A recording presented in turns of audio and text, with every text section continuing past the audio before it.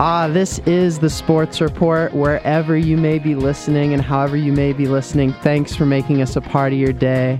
Live on a beautiful Monday morning from sunny San Luis Obispo, California. What a weekend. What a weekend. I'm here with my co-host Dan Dempster. We're going to be getting into all things Cal Poly sports right now. What a weekend for the Mustangs, with Cal Poly men's soccer taking the 1-0 win over number 6 UCLA, and then also the Mustangs defeating number 6 Montana 42-41. I want to get into this though. Justin Dhillon, who's absolutely the offensive force on the Mustangs, he scored 6 of the 7 past goals for the team, 6 of the 7 goals this season, and I'm just wondering, how sustainable is this? You know, they've hardly scored the season compared to last season, and now they get the 1-0 win over number 6 UCLA, but all their offensive weaponry is really just coming from Justin. So I think a question going forward for the team is, you know, will Justin keep putting the team on his back, or will we get some more offense from other players on the team? And I'm going to ask Justin that question later on today when he's on the show. Dan, I know you were at the football game and you watched that. What were your thoughts from the football match? Well, Matt, it was definitely a shootout. 42-41, Cal Poly with the win. Over 400 total yards for both teams in the game. You see, it was definitely a shootout with Montana just throwing the ball at will, shredding up Cal Poly's secondary. But you know what? Cal Poly's defense made stops when they needed to. They made turnovers. In the second quarter, they got 2 turnovers inside Montana territory. Got 14 points off those 2 turnovers. Got a commanding lead, and they held on to that lead to eventually win the game. But what really stands out to me is how potent Cal Poly's offense actually is. They're leading the FCS in rush yards per game with 362 yards per game. Joe Prothro leading the FCS in rushing yards, 557 yards total. It's just amazing what this offense can do with this triple option attack. 274 rushing yards this game. And when that fails, they can look to this new quarterback, Dano Graves, to make some big pass plays. 15.7 yards per attempt. It's really amazing what they can do. He has no interceptions. Very efficient on offense. So I think it's interesting. We got Dano, we got Joe Prothro, and they're all some interesting guys. You know, Joe's got kids and he's just our age, which I think is so fascinating. And then Dano, was a great pocket passer at Folsom High, and now he's coming over to our team and he's had to adapt. I think we'll definitely want to have him on the show later, maybe next week, to have him talk about how he's adapted to this triple threat option. And, the triple threat option isn't something a lot of fans see nowadays. It's much more common in college, obviously not a thing in the pros. But then you have Tim Walsh, the head coach, who actually was at Army, and that's where he kind of got his start with the triple threat. Can you explain that for us? Yeah, well, traditionally these military academy schools, Army, Navy, Air Force, they run often a triple option. They've been doing it forever. Back in the early history of college football, these teams were the dominant teams. That Army-Navy game they always look to at the end of the year, and it's still a huge part of this college football tradition. And, at Cal Poly, it's really interesting to see as they're playing in the FCS, it's kind of died out in the FBS with the top teams. Defenses can really key in and just play good man defense and, take their assignments, and they got a lot more speed. But this FCS level, it really changes it. Dano Graves can take the ball, and he's got all these options. He can run it, just give it to his fullback. You can give it to Prothro. You can bounce it out to the outside if the defense bites in, and he can use his speed to kill defenses on the edge. And what's really different this year, I think, for Cal Poly is Dano Graves' passing ability. He can throw the ball downfield. He can step back and just sling it. And, if that running attack fails, they always got him. He had 3 passing touchdowns against Montana. 2 of them were at least 40 yards plus. It was amazing to see what he could do. And, he can still get 100 yards rushing in a game. Yeah. Which he did against Nevada earlier in the year. Yeah, it's fascinating because I'm thinking while you're talking about this how a lot of the football team, I'm just coming back to this, it's Tim Walsh's system. It's the triple threat. It's every year Cal Poly leads the league in rushing. Every year they lead the FCS in rushing per game. And then I'm coming back and contrasting this with men's soccer because with men's soccer, you think about last year's team, whether it be with Matt LaGrassa or all these other guys in the MLS, Wade Graves, and of course, all of our other strikers. So, when you think about that team was a team that was a possession team on offense. And now this year, when you come watch men's soccer, it's Justin, our best forward, up on an island, and he's just waiting there to, they try to feed him. He's got that extra gear of speed, and he's got that long stride where he can finish. He's big. He's tall. He's like 6'5". And then I contrast that with the football team, where the football team is really, I think a product of Tim Walsh's system. It's one running back in, one running back out, one quarterback in, one quarterback out. Obviously with Dano, there's a little bit more passing opportunity than there was with Chris last year.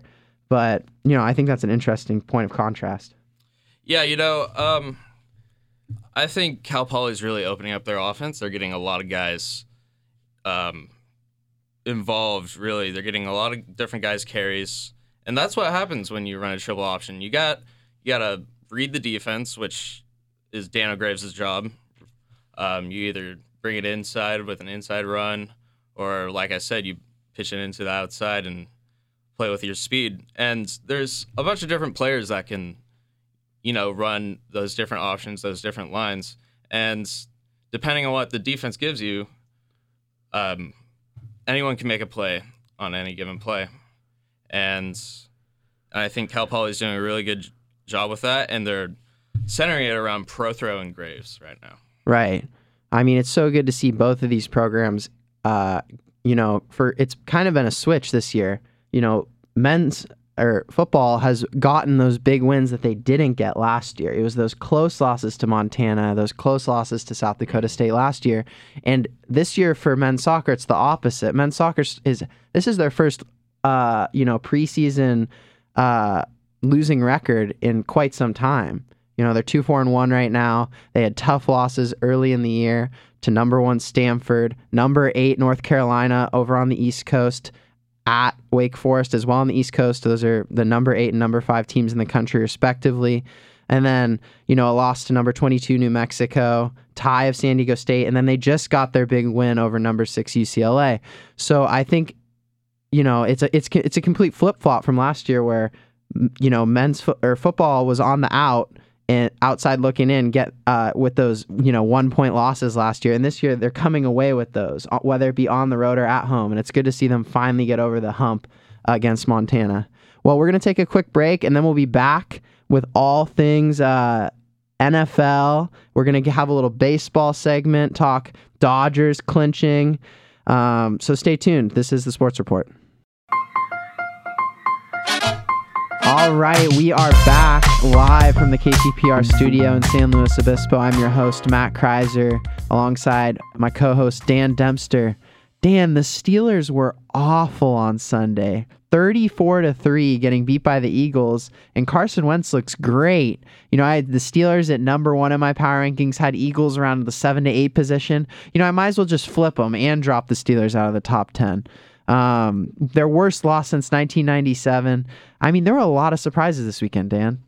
Yeah, I'm surprised that the Steelers did so poorly, but B, I'm really surprised that the Eagles did so well with Carson Wentz at the helm.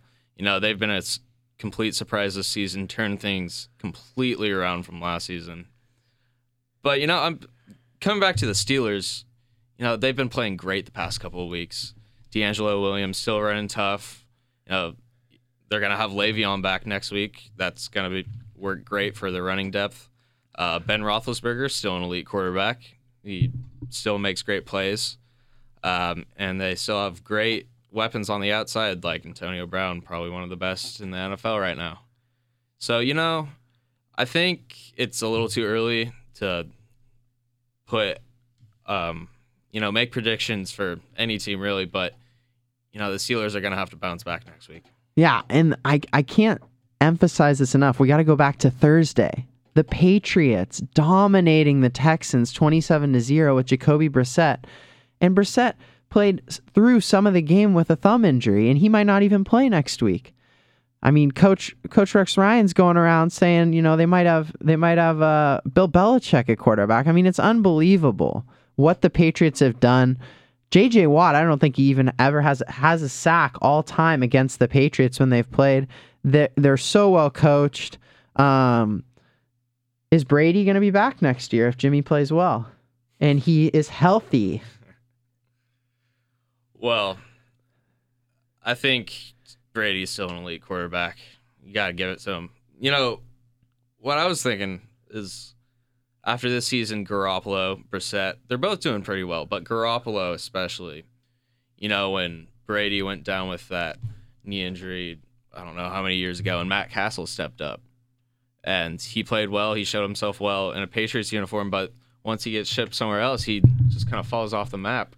And I just kind of wonder if that's what happened to Jimmy Garoppolo without Belichick. Yeah, just like Matt Castle, right? Yeah, Bill Belichick is just such a great coach. I think, whoever he has under center, he's probably going to do pretty well. Yeah, it's the culture. It's the culture that the Patriots have created. Mm-hmm. Just to be drafted by the Patriots, you have to be a certain type of player. Definitely. They've only taken a few kind of guys with a few screws loose. They've got maybe one or two with screws loose. They can live with Gronk. And he's even become more of a settled down guy from when he first came into the league. And LeGarrette Blount, he's a wild card. But besides that, it's a bunch of guys coming with their shirts tucked in and their suits buttoned up. So I think the Patriots, really, it's a culture. It's a culture they've created with Coach Belichick and Brady at the helm for so many years. I want to get to this. What's a bigger surprise? Vikings beating the Panthers, Cam having not a great game, Redskins beating the Giants, or is it the Bills just taking down the Cardinals, who are so many people's favorite to be a Super Bowl contender this year, or like we talked about earlier, the Steelers? What stood out to you? For me, it was the Bills. The Eagles were strong. The Bills. Yeah, Tyrod Taylor, you wouldn't expect him to be so effective leading that offense, but he's done really well. But I think the big surprise for me for these first few weeks of the season has been the Minnesota Vikings. I can't believe they just beat the Panthers. Everybody dominated the Panthers. 8 sacks on Cam Newton. 3 interceptions. It's ridiculous. Everybody started counting them out right after Teddy Bridgewater went down with that horrific knee injury. It was awful. Terrible. Scary. Yeah. Guys almost threw up on the practice. Terrible. Okay, we'll keep going. Yeah, but also building off that, Adrian Peterson also out for the season. He didn't really do too much in his first 2 games, but Yeah, but McKinnon didn't do much yesterday. Yeah, it's kind of amazing how they're pulling out wins. I think it's this defense. Yeah.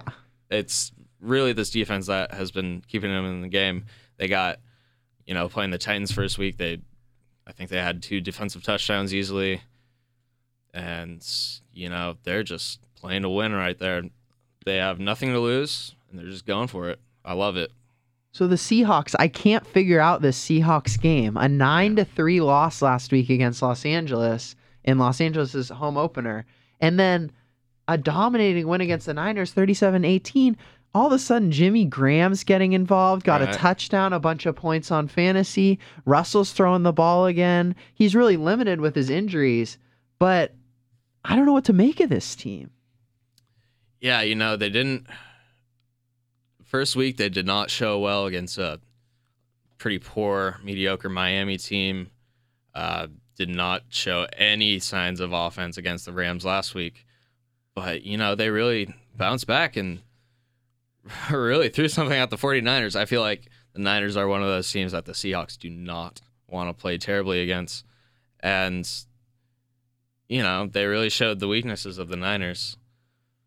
But looking forward, I think it'll be interesting to see how Russell Wilson bounces back from now a knee sprain after injuring his ankle. They have Trevon Boykin, rookie out of TCU. I saw that yesterday. Yeah, he came in and did all right. Yeah, I was surprised he's there as the backup to Russell, but it does make sense to have that dual threat quarterback. Something that, two things yesterday that stood out to me in the late games. One, the Chargers. They're a team that's put up a lot of offense the whole year, and I've been impressed by the offense. I've been excited about Melvin Gordon. Yeah. I was excited about Danny Woodhead before he went down. Right. And they absolutely dominated Jacksonville last week, crushing them by 30 points. They should have beat Kansas City in week 1. Now they lose to the Colts on a back-breaking play to T.Y. Hilton at the last second yesterday. And I just see this Chargers season slipping away. This team looks like it has a lot of talent compared to the team last year. The Chargers just cannot get a break this season. They were looking great that first half against the Chiefs. And you have Keenan Allen, top wide receiver, one of the really stepping into his game. And I think this is his third year now, or would have been his third year. Fortunately, also a knee injury for him. But man, they have such talent. They have Phillip Rivers, who's still throwing the ball, still doing well. Melvin Gordon, who's had kind of a lackluster season last year, but he's starting to find the end zone now, really starting to step into his NFL game. It's going to be hard for the Chargers. They got Broncos, who are surprisingly playing pretty well. Oh, Trevor Siemian. Just out of nowhere. Yeah. Who's this kid? Over 300 passing yards. At least yesterday, he was the number 1 QB in fantasy. I don't know if that changed with the late night game, but it's impressive. Yeah, and he's playing against playoff teams. Bengals, they're always playoff contenders. He's looking good. And, I was kind of thinking this at the beginning of the season. Even their offense, the Broncos, they weren't that potent last year. They have C.J. Anderson, Emmanuel Sanders, Demaryius Thomas, who are all good players, but Peyton Manning wasn't himself last year. No. And they still, I think it's that defense that they really ride. They just shut down the Bengals in that last quarter, and, Simeon does enough to win. Yeah, and that's one thing to not take too much stock in these early season games, because you look at what Denver did last year. They had a lot of weird, low-scoring games. Yeah. Like, you didn't know what Denver was, and then they came... hit it strong. Yeah. Finished the year great. And, that's why I'm still high on Carolina. They have so much talent. They're kind of beat up. Kelvin Benjamin is not in rhythm. Had 0 catches for 0 yards yesterday. Wow. So I think there's a lot to look forward to there. I mean, the late games last afternoon. Chiefs dominating the Jets. 6 interceptions. Oh, my gosh. 8 turnovers. Great fantasy play. Oh, my goodness. Chiefs defense. My best friend left the Chiefs defense on the bench. That cost him his matchup. I mean, let's get into fantasy. I mean, for one, you have this Chiefs defense. We got to stay with the Jets and Chiefs. I got to talk about this. I mean, every 20 minutes I'm watching Red Zone with my friends, and it's the Jets in the red zone. They toss a pick to the safety, some safety on Kansas City, and he takes a knee. When there were a couple back for a touchdown, too. I mean, it was unbelievable. And then you got the Rams offense here in these late games. They put up more touchdowns than they put up past 2 games. The past 3 games, all the way going back to last season. So, a lot going on. And then the Redskins beating the Giants. I thought that was interesting. The NFC East is exciting this year. It's strong. It's strong with the Eagles. The Redskins, are still in it now. They look pretty bad. For the win. And then you've got Dallas with Dak, and everyone's excited about Dak. Dak and Zeke, man. 2 rookies just heading that offense doing really well. The last rookie QB and halfback combo was Roger Staubach and I think Calvin Hill back in the 60s, way back in the day. So, they got some young faces on that offense. And, with the help of some older guys, Jason Witten, Des Bryant, even Beasley is doing pretty well. I think they could do really well. And Dak is kind of making his case to keep his starting position because, Tony Romo hasn't. Yeah, but injured and I don't know. I've been listening to the talk radio shows, and just the other day, Jerry Jones was on the herd with Colin Cowherd, and he said, "Oh, Tony's going to be the guy." I don't know. You never know with Jerry. Well, I know Dallas loves Tony and everything he's done. I just think it might be time for him to move on. The injuries, you think it's time to cut the cord? Sometimes if I was owner or GM of that team, I would just hold my breath every time Tony Romo gets hit. I don't know. Causes a lot of uncertainty. It does, but it is very helpful that they have Dak Prescott now behind him, and him just taking the reins for these first few games. They didn't win their first game of the season against the Giants, but yeah, coming back to the whole NFC East picture. Got Philadelphia. I'm really liking this Philadelphia team. They looked team. fast yesterday. They looked fast. They just look like a powerful team. Carson Wentz is looking like rookie of the year over here, and it's pretty amazing. Oh, absolutely. So, we were talking about, I think if Dak does keep playing well, it would be hard to bring Tony back in. It's a similar. It kind of has the feel, I think back to the Niners when Colin Kaepernick had the hot hand. Yeah. And now Dak has the hot hand. How far can you ride that? So, speaking of people who, have been cut, Les Miles out at LSU. It was a weird weekend in college football. A lot of traditional powers are struggling. LSU, USC's awful. USC, well, they've kind of had a, hard first few games to open with, playing Alabama first week. Yeah, but you have to now. Everyone's doing those big season openers. This is true. They have to show up. They do have to show up. And, looking at this Pac-12 South, it's really interesting. You got Utah, who's ranked 4-0, undefeated, looking to take control of that Pac-12 South. UCLA coming pretty close with Stanford. Yeah, UCLA's always like that. They're always UCLA, I think Josh Rosen though. Josh Rosen looks good, pick. but I think he needs to make big plays when they count. I don't think looking back to that early season non-conference game against Texas A&M, he did not make the plays when he needed to on the road and ended up losing in overtime, I believe. But yeah, back to this Pac-12 South, it's really open. Arizona played well against Washington, a good Washington team.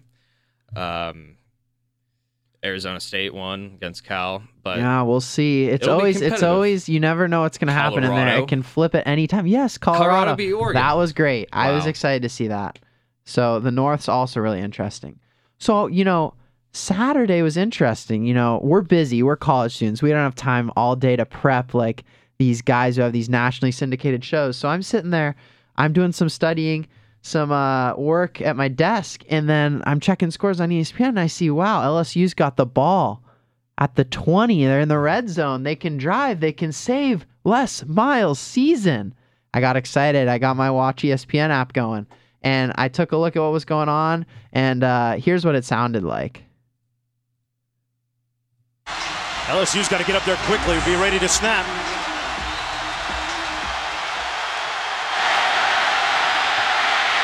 Edling's got to throw it into the end zone.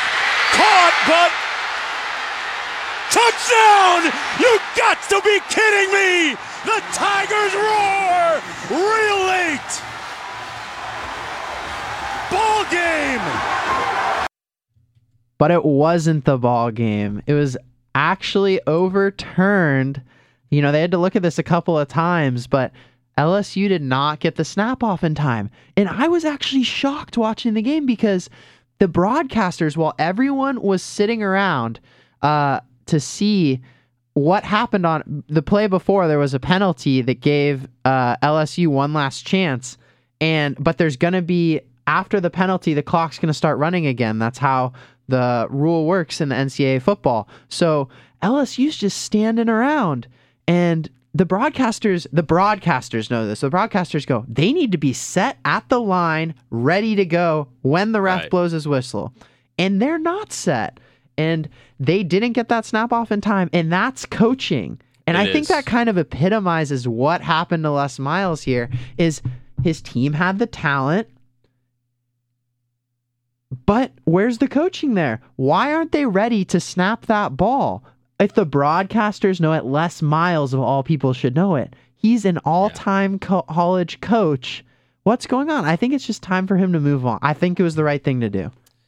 Yeah, LSU has been just kind of, haphazard. They're looking, everybody with this program, fans, all the LSU fans, they just want to get back to 2011 when they got to that BCS national championship. They went 13-0 actually, and lost in that last game to Bama. But these past couple seasons, they dropped they posted 9-3 last season after a 7-0 start. They lost 3 in a row there near the end. And you just feel like, with all these talented recruits they're getting, they should be doing something good. They got Leonard Fournette, who should be just running over everybody, but he's not. And the offense is what really doomed Les Miles, I think. You saw in that last drive, they just did not manage the clock well. And with all these talented recruits, all this talent they're getting, they still could not put any offense up against Auburn. Yeah, it's almost a refusal to adapt. I mean, think about it. Think about it. Their offense almost looks like Georgia Tech. Georgia Tech's one of those teams that runs the ball every play, similar to a Cal Poly. Yeah. You're not going to win a national championship that way. I mean, Georgia Tech's a very tough school to get into. It's great what they do. They've had some great players like Calvin. But LSU's LSU. They're a powerhouse. Why haven't they adapted to at least get that deep threat down the field and consistent play at quarterback? I really don't know. I think that's part of Les Miles' undoing. I agree. It's pretty amazing how they're able to do so well for so long, this LSU team. Les Miles still had 11 straight 8-win seasons. Which is good standard for any program. Oh, yeah, it was consistent. Yeah, he had a 770 win percentage, first in program history over Nick Saban. But this 2-2 start, they lost to Wisconsin at Lambeau Field. They did not show well against an FCS opponent. Did not show well against a very, very poor-looking Mississippi State team. Barely eking out a win there. And now this loss to Auburn, it was just the straw that broke the camel's back. Yeah, and sometimes you just need a fresh start. I'm looking at the computer right here in Michigan, blew out Penn State 49-10. Jim Harbaugh, he needed a fresh start. He couldn't get anything going, and he's great in San Francisco. He kills it with Colin Kaepernick. Mm-hmm. But then he's one of those coaches who starts to wear you out, and didn't get along with the GM, Jed York, and didn't get along with the front office. And so he's gone, and he's at Michigan. Boom. They're a powerhouse again, number 4 in the country. And I think that's what Les Miles might need. He might need a fresh start. When you get, I always think of this with some of my friends who stay back at home and never moved out of their hometown. Like, you can just get caught in just the everyday, nothing's changing. Things get monotonous. Yeah. And sometimes you need a change of scenery, and you need a new start, and to bring out that creative workability of some of these top coaches. So that's my thought. We're out of time for this segment. Stay tuned. This is the Sports Report.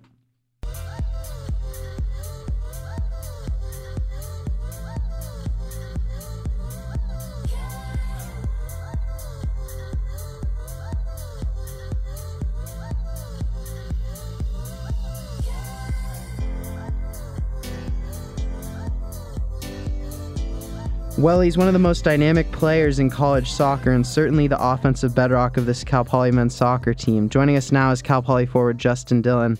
Justin, you've scored 5 of the team's 6 goals through 7 games played. We were just talking earlier about the beautiful volley you had in the 10th against UCLA on Friday. So I got to ask you, do you feel that that level of scoring is sustainable for you? Like, can the team rely on you to put up that performance week in and week out? I'd like to think so, but I mean, I'm sure, like, realistically, going into the next couple games, I don't want to sound, like, ahead of myself, but I'm sure scouts are going to be maybe, like, saying, like, trying to keep an extra person on me or, like, around our offense in that way. So hopefully, if it's not me scoring, I'm at least helping someone else by opening up play or setting them up in any way. You know, the popularity of the team has been great. 7,032 in attendance against UCLA on Friday. That's the third largest crowd in the nation this year. You know, I think everyone who watched last season's team notices how different this team is and this offense is. You know, there's no more Matt LaGrassa, no more Chase Minter. Just how much does the playing style of teams you play on change with the different chemistry of the team, the different talent and strengths and weaknesses of the players on the field? Yeah, I mean, last year, this is a huge change. Last year, we were actually playing in a different formation, a 4-3-3, and because of the new freshmen and the personnel we have this year, our strongest suit is a 4-4-2, and just that 2 forward up top is really allowing, I think, us to have the attacks this year that, you know, without Chase and Matt would have been a little bit difficult in a 4-3-3. Listen, I think we can agree Coach Sampson, you know, coming in, changed everything for this program. One of the things that was a little bit different this year is big early season tests away at Wake Forest and away at North Carolina. How has the team handled that? You know, the slow start to the season, you know, you just got your first big win. I mean, we knew when we saw the original schedule, we're like, wow, we're going to be playing. UNC is arguably going to be in the Final Four, and Wake Forest is obviously a huge contender. And then just to stay on the road from like a playing condition and that humidity to go to elevation and just play Air Force and New Mexico, both like, you know, decent teams. And I think New Mexico proved to be pretty talented. And it was really tough. We were exhausted after that. I know a lot of the guys were a little bit morale low, but coming home immediately and just picking up that first win and continuing the unbeaten streak at home, I think that's really like been the big confidence for us, and that's all we needed was a little bit of a spark to regain that. And we're really looking forward to the rest and conference to come. Yeah, I think the strength of schedule is a big thing this year. Like just seeing like even New Mexico at number 22 right now. So, you know, when I watch great forwards, I think about players like Ronaldo, who really everyone in the stadium is holding their breath because they know, you know, this player could change the game at any moment. They could turn the game on their head. Just watching and feeling the atmosphere on Friday, I feel like everyone's waiting and like, when are they going to feed Justin the ball? Or like, when is he going to get that last gear running? Because you've got that, you know, that last gear where you can really kind of break away, and they're always looking to feed you the ball. Do you feel that same way about yourself? Do you have the confidence? Your teammates are, you know, feeding you the ball all night, and I think everyone in the stadium is watching like, okay, could this be that breakaway play? I definitely like feel like the little bit of like when we do start to like look to go to goal, I feel like obviously like a big weight of that is going to be on myself and even Ruben as our attacking mid, another veteran, and they kind of look to us to help create or enforce that. And I don't know, like even in UCLA, I had one shot and it happened to be the one that would go in, and I just really hope to like stay like in that kind of form where I'm putting my shots on target and just allowing our team to have an attempt on goal. So this is the first time in a while that the team is entering league play with a losing record. What has Sampson been saying? You know, what does the team need to do to make sure you're playing in the NCAA tournament? What we've kind of decided and what Sampson has told us is, you know what, the past is the past. Like, we have not lost since that road trip. And, going into our home streak, we tied number 11, beat number 6. Like, we're showing the nation that we are in contention with everyone. And it's just a matter of keeping our stride. And we tested out a lot of different things on that road trip, a couple different formations, different new players coming in and rotating. And we've kind of like found out like all right, this is our identity, this is how we're going to move forward, and this is the style of play that's going to make us successful. Yeah.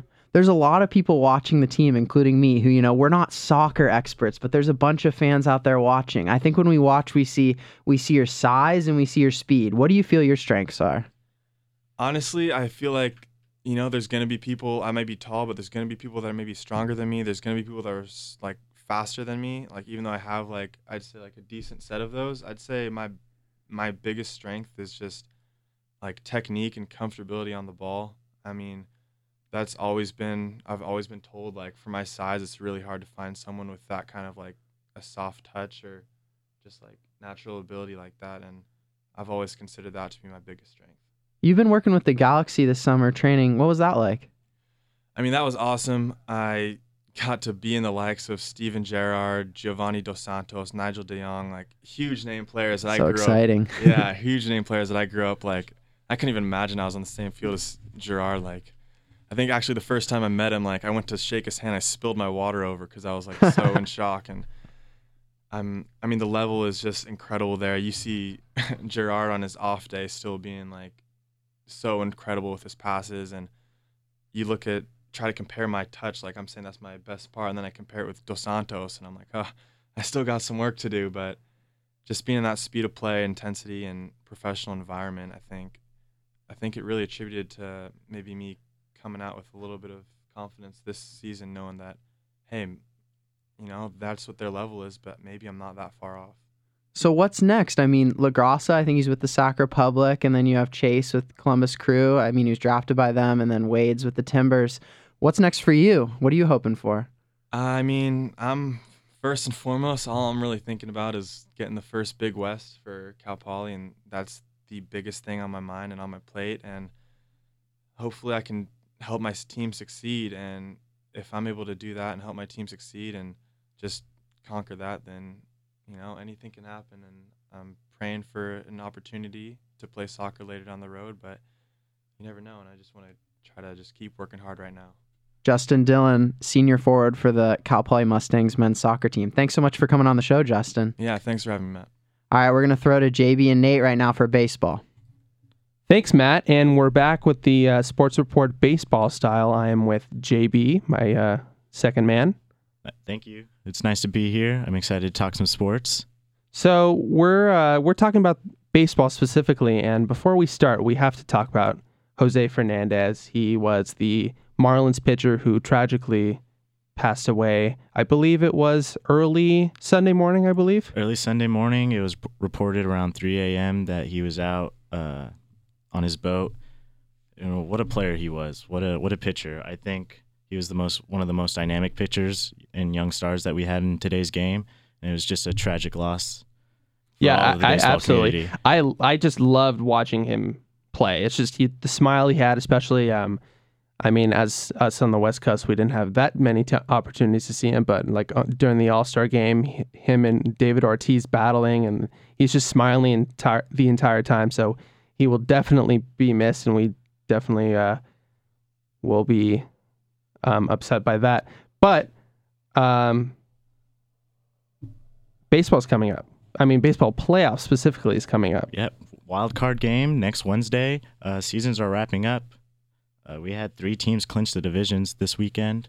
I'm pretty excited for my Dodgers, to get out there. Yeah, we're both Dodgers fans out here, but it's pretty epic fashion with out of all people, Culberson hitting that home run and on Vin Scully's last game. So we're definitely excited about that. But on the flip end, because we're both SoCal guys and we're in SLO, we should talk about the Giants. The NorCal team, and they are currently sitting right at the second wild card spot, games pending and all that stuff. But right now they are.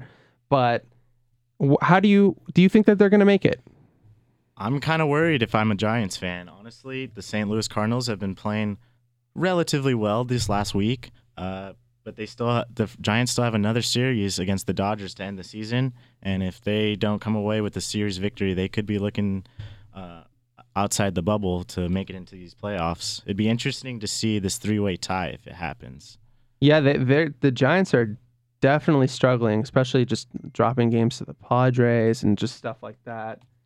But, if they make it, then they're dangerous. And as a Dodger fan myself, if they make it, I'm a little scared just because of their history.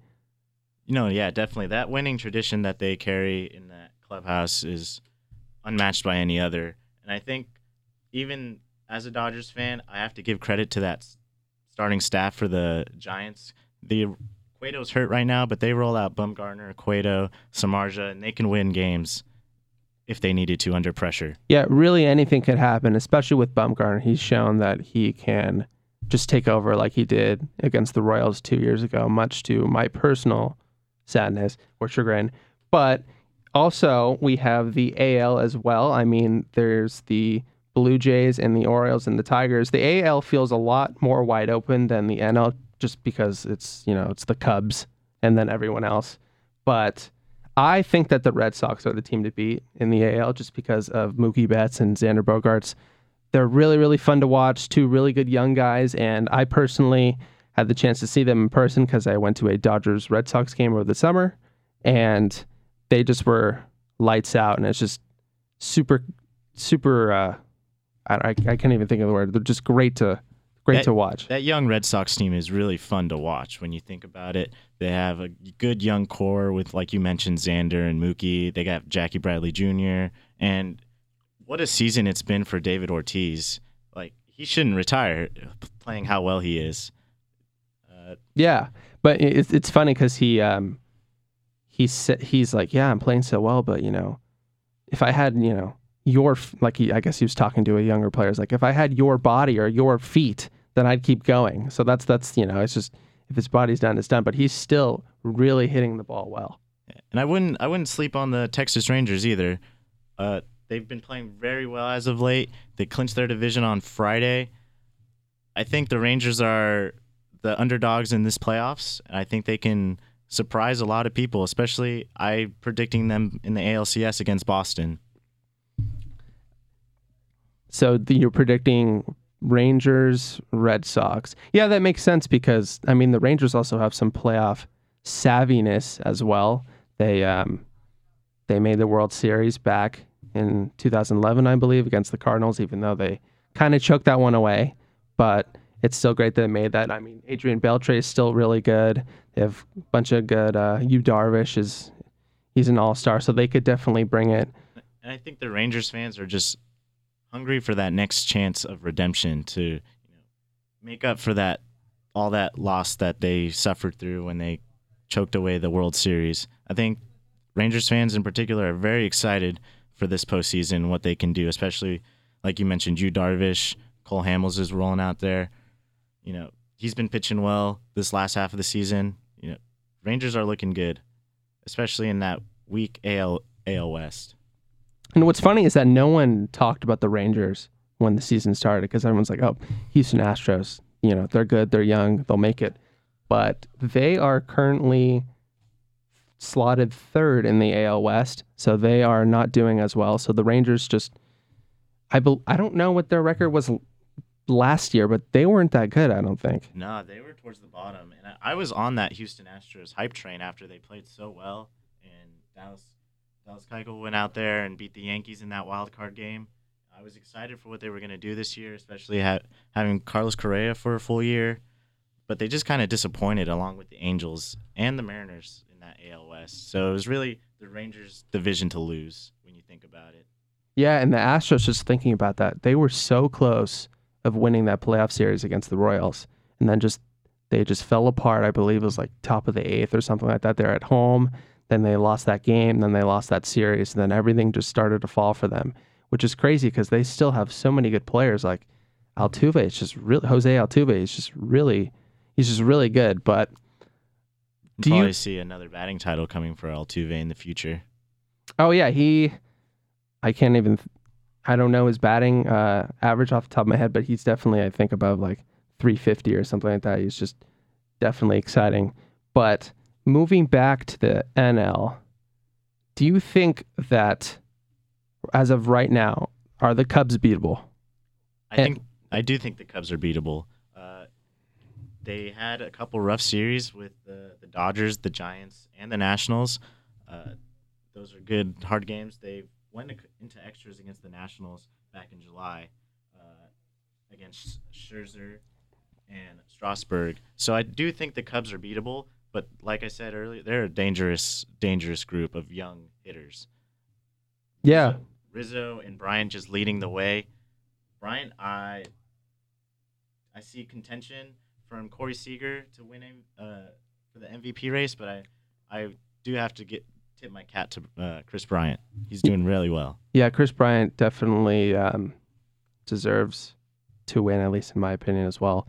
But it's funny because the Cubs back in 2008, when they were the hotshot team, then they just fell in the playoffs to the Dodgers, and that was it. No one really thinks of them as like a godsend team or just an amazing team like we think of the Cubs today. But that was back in 2008. So it's funny because we think that the Cubs this year are just unstoppable and unbeatable, and they have, great pitchers like Lester, Arrieta, even Lackey at the back end, who is a quality 4 or 5 guy. But if they don't win in the playoffs, it means nothing, and we just kind of forget about them. It's funny how regular season it just kind of disappears in our mind. Just significance of it is just different. Yeah, and another thing to remember, the best team in baseball only wins the World Series about 19% of the time, which is crazy because it's baseball. And, you have to win 3 games in a series, and, things can happen. As the Cubs, I know the Cubs fans are worried about the curse, and I see them, I have them shoe-ins for the NLCS, and I'm hoping it's against the Dodgers, and that's going to be a great series. If the Cubs can pull it out and make it to the World Series, I do think it's theirs, though. Yeah, the Cubs will be definite favorites against whoever comes out of that gritty NL wildcard, whether it's the Mets, the Giants, or the Cardinals. And what's funny about the Mets is that they're just super banged up. Like, it's amazing how many injuries they have, because their top guy, or one of their top guys, Jacob DeGrom, pitcher, he is out for the season. So imagine your favorite baseball team losing their top pitcher, and they're still just finding ways to win.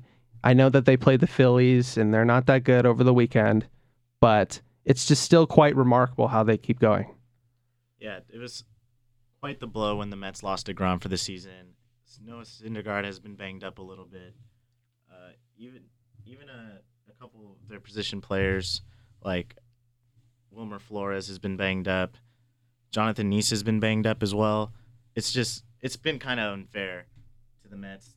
They've been squeaking out wins lately, a couple walk-offs here and there.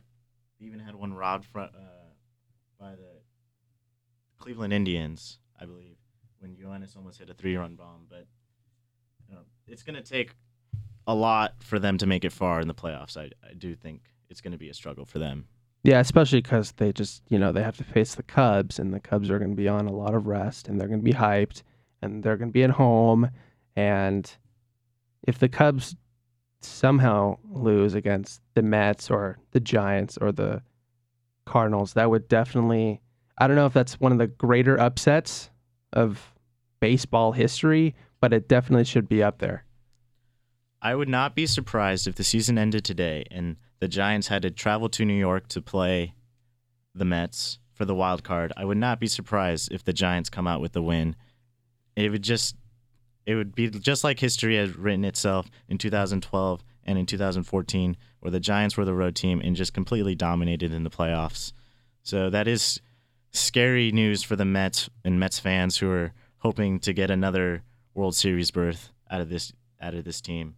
But yeah, it's gonna be a struggle for them. It's crazy for the Mets because they were not predicted at all last year to go far. A lot of people just thought that the Dodgers would beat them in the playoffs, and no one really knew or cared about Daniel Murphy, who's not on the team anymore, which is interesting. But yeah, so if the Mets stumble into the playoffs again, like baseball playoffs is so funny because we really don't know who's going to win. Like NBA playoffs, we know who's going to make the finals. It's going to be the Warriors and the Cavs. We have a very good idea. But baseball, really, anything can happen. It's crazy. And that's what the fans, that's what they want to see. That's why I think that the MLB did a great job by implementing the 2 wild card teams, even giving another team that necessarily wouldn't have made it in the past, a chance to give them that 1-game playoff. Because like you said, anything can happen in a baseball game. Anybody could hit a walk-off. Anybody can throw a complete game. It's just really the thing about baseball is that there's no head-to-head tiebreakers. There's no run differential. It's always you guys have to play, and that's what it's crazy about playoff baseball. Yeah, and definitely like strategy comes to effect too. Like when the Dodgers, I believe, lost the deciding game against the Mets, they had an issue with shifting in their infielders, and that allowed a run in.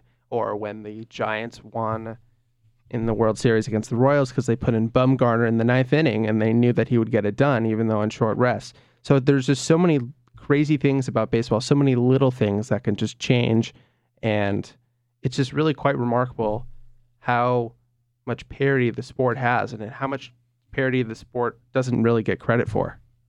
Exactly. And what I'm personally excited for, especially with these upcoming playoffs as a Dodgers fan, the Dodgers finally get Clayton Kershaw in the playoffs without so much wear and tear on his arm. Usually he goes in with 200-something, 400-something innings under his belt, and this year, after spending so much time on the DL, they'll have the best pitcher in baseball going with little mileage on this season. And it's exciting with the young pitching core that they have with De Leon and Urias. See if they make that playoff roster because they have been pitching well and kind of carrying this team when Kershaw was out and McCarthy and Brett Anderson were all out. Hyun-Jin Ryu didn't even play this year again. So it's exciting to see this pitching staff really carry them, and Kershaw's going to lead them in the playoffs. I'm excited for that. Yep, it's just if the Dodgers need pitching, it still is Clayton Kershaw. And when Kershaw went down in, I think, late June, I thought well, of course I was upset as a Dodgers fan, but I thought, wow, this is like some hidden rest he could get. And if the Dodgers could keep it up, which they did, it could really provide some relief to them, and just so he could, he doesn't, lose it in the 6th inning or like he has in the past. And it'd be nice because if it ended today, they won't have to see the Cardinals. The Cardinals. Oh my God, yeah, the Cardinals are definitely Dodger killers. I don't know who are really Giant killers, but just thinking of those Bay Area fans up there. But I think the Giant killers, I think that's just like the regular season because they just kind of stumble in, but they are built for the postseason. But their bullpen is still in question. But next week we will have the full. I believe the season ends on Sunday. We will have the full playoff team set. We'll have everything ready to go for you. Quickly before we end our show here, who would you give the season end awards to? Manager of the year, Cy Young, Rookie of the Year. What are your thoughts on that? Manager of the Year. Well, I guess for NL, I'm gonna just off the top of my head, I'm gonna just say Joe Madden, just because of what he's done. I believe he won last year as well, but if I'm wrong about that, then my apologies. But I believe he does that, and then MVP, I would say Chris Bryant, just because it's really the Cubs, division or even the league to lose. So I'm going to just stay with Chris Bryant. And then, even though I know these are popular generic picks, but I don't have a doubt about Corey Seager winning Rookie of the Year for the NL. But it still really doesn't matter until the playoffs. What do you think? I'm gonna have to agree with you on Rookie of the Year and MVP. I think Dave Roberts wins Manager of the Year, just with all the things he had to deal with Puig and having 28 guys on the disabled list this season, breaking the MLB record. Yeah, that was remarkable. Yeah, and on the AL side, I think that Porcello gets the nod at Cy Young, just because he has the most wins right now of any pitcher. For Manager of the Year, I would probably have to go with. Do you know the manager for the Texas Rangers? I think the Rangers have done a phenomenal job this season. I don't remember his name off the top of my head. The manager is Jeff Bannister. I believe he was under Ron Washington, and Washington resigned in 2014. So Bannister joined in, but like we said, Rangers are just quietly good. Yeah, and it's been nice for the MLB to have the Rangers, be as good as they have been. Gives a nice push to the AL East, which has been so dominant over the years. It just spreads out the competition more throughout the MLB. So for next week, we will be back with more baseball coverage, more talking about the playoffs. Now everything will be set like we said before. So this is the Sports Report, and we'll be right back.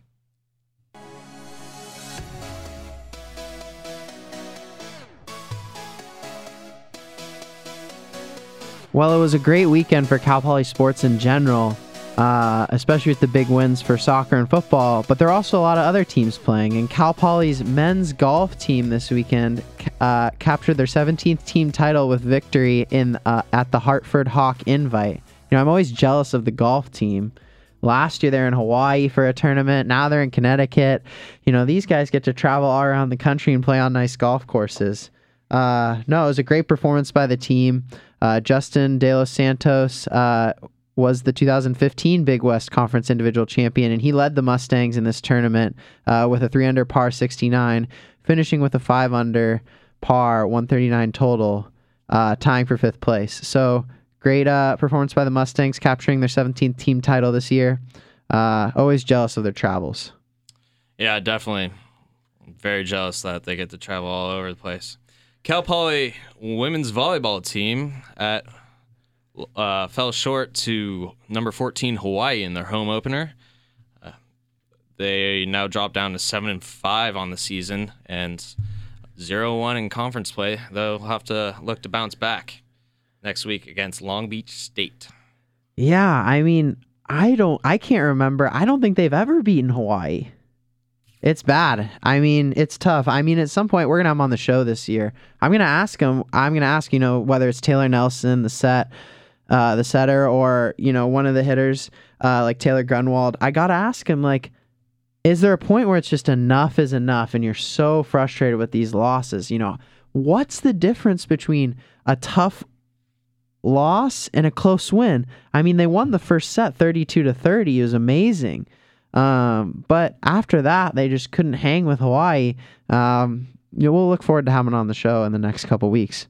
In swimming, Amelia Feek won the Queen of the Pool for Cal Poly Swimming. They played Cal. Let's be real. Cal absolutely destroyed us in this meet, but there were some great swimmers here for Cal Poly. And Cal's a great program to race against with Olympians like Missy Franklin. Yeah, it's always great to see Cal Poly competing against some of the top programs in the nation. Cal is up there, Stanford, all those Pac-12 schools. Wonderful at swimming. Women's soccer beat Seattle 2-1 on Sunday afternoon. Freshman goalkeeper Sophia Brown made 11 saves, season high. Good win for the team. I had some of those women's soccer players in my physics class earlier. Told them congrats.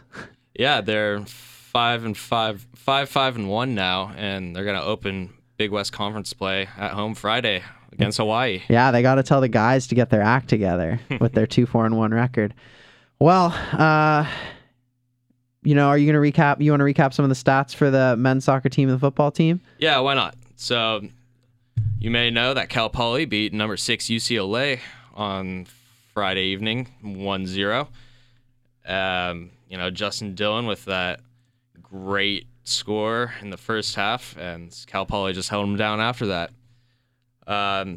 Moving on to football, Cal Poly beats number 6 Montana 42-41. Dano Graves, 6 of 10, 157 yards through the air, 4 total touchdowns. That's a great line. Also, Joe Prothro running the FCS leader in rushing yards, running 90 yards for 17 attempts. and they're running wild back there with that triple option. Running wild, and they've got the momentum for the season. So we're coming down to the last couple minutes of the show here. I just can't wait for tonight. Tonight's going to be fun. Someone in your fantasy league's got Drew Brees. I know Dan over here has already wrapped up his victory, but he's got Drew tonight, and we've got the presidential debate. I mean, me and my friends, we're looking forward to it. I got work. I'm a water polo referee, reffing down at Napomo High School, and then I'm gonna grab some Costco pizzas. Got the big screen on. Gonna watch some Monday Night Football. Watch Hillary and Trump go at it. I can't wait. It's gonna be a great night.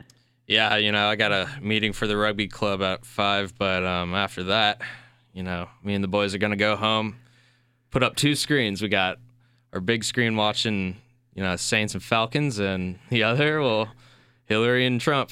We'll see it. I can't wait. Well, that's it for the Sports Report today. Tune in always from 9 to 10 a.m. on Tuesdays. We're looking forward to having some great guests on the show next week. That's it for today.